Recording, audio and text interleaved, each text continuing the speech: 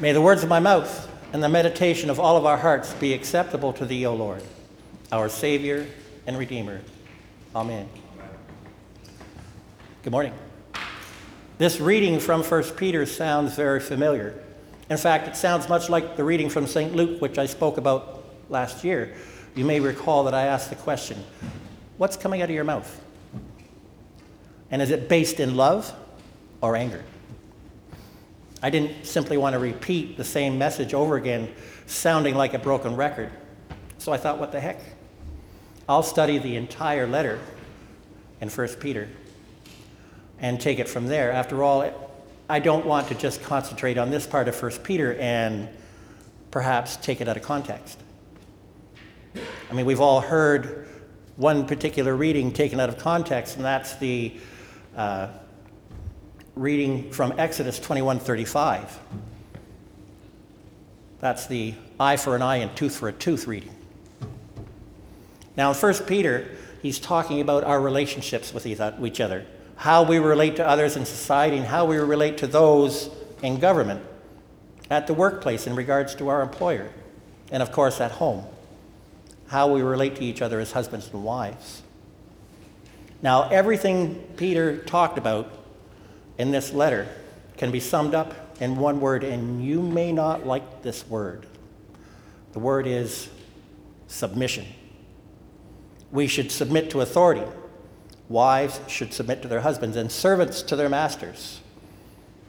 This is a really lengthy topic, and it's not one I want to get into here. But I have a letter here, or a blog. It's written by Denise Larson Cooper. And it says what you need to know about the meaning of submission in the Bible. It's not what you think. I came away from this with the impression that, yes, husbands and wives are still partners in the relationship. So I have about 10, 11 copies here. If you'd like to take one with you, you're more than welcome. So, getting back to that reading from 1 Peter. And again, surprisingly, it's a letter to the church. It's out of 1 Corinthians. So here we go. The message is simple enough. If you want to attract new believers to the church, winning over the unchurched, you need to show them, demonstrate to them that they want and need to be part of this Christian faith thing. The world outside the church needs to see that we practice what we preach, that we truly believe in God's promise to us, and that we're not just a bunch of snake oil salesmen. It'd be like if you joined a Weight Watchers program or a gym, and you find out later on down the road that very few, if any, of these dietitians or instructors followed their own advice. You'd probably think to yourself, how could I possibly continue on with this if they don't believe in their own program, if they don't practice what they preach? So here we go, breaking open the word. Finally, all of you, be like-minded. Be sympathetic, love one another, be compassionate and humble. My interpretation of this comes from the NIV. I love the NIV. So here it is.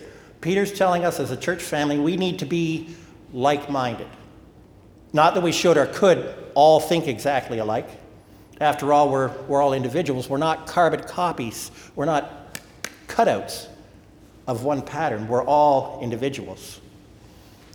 But we need to believe in a set of core values and that we're all on the same page here. So we need to believe that and trust in God, our Heavenly Father, the divinity of Jesus Christ as the true Son of God, that he came to earth as one of us, that he died on the cross, that he rose from the dead, and that he's coming back for us.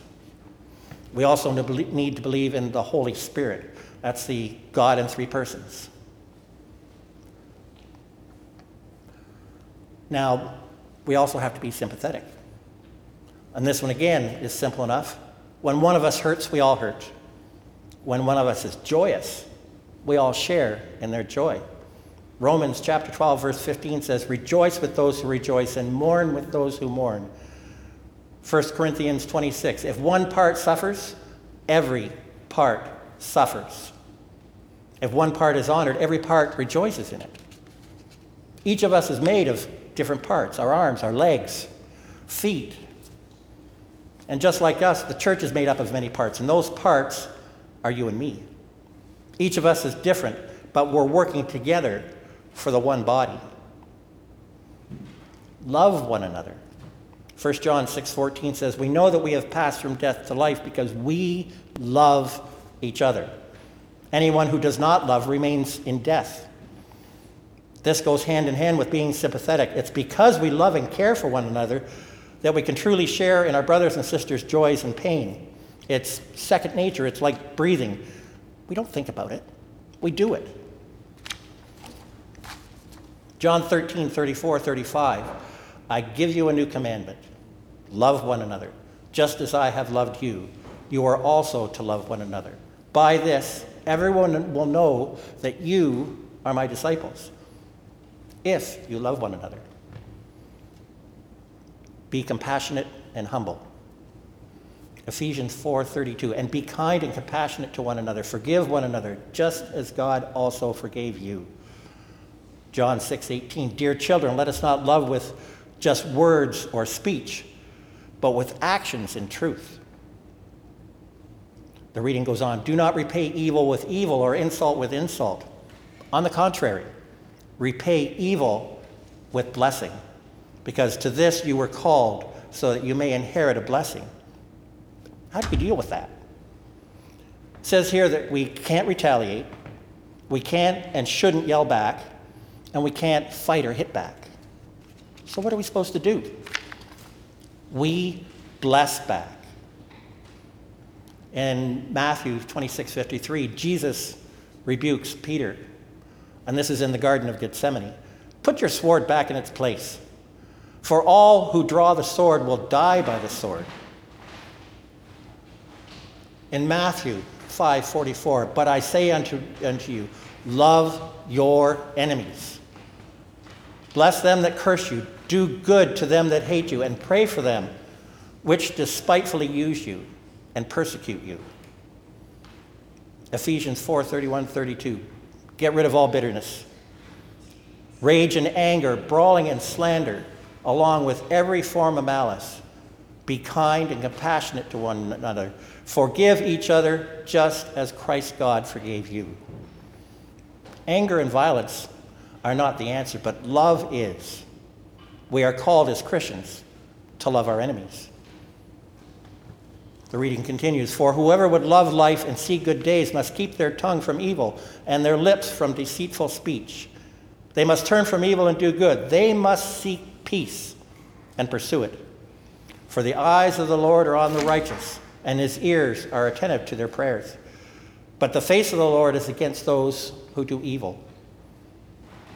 Who's going to harm you if you are eager to do good? But even if you should suffer for what is right, you are blessed. Do not fear their threats. Do not be frightened. But in your hearts, revere Christ as Lord. Always be prepared to give an answer to everyone who asks you to give reason for the hope that you have. But do this with gentleness and respect. We need to let go of our frustrations and anger. We can't hold on to our grudges. These things can hurt us emotionally and physically. It's been proven. We need to turn over hurtful things to God and let him handle it as only he can.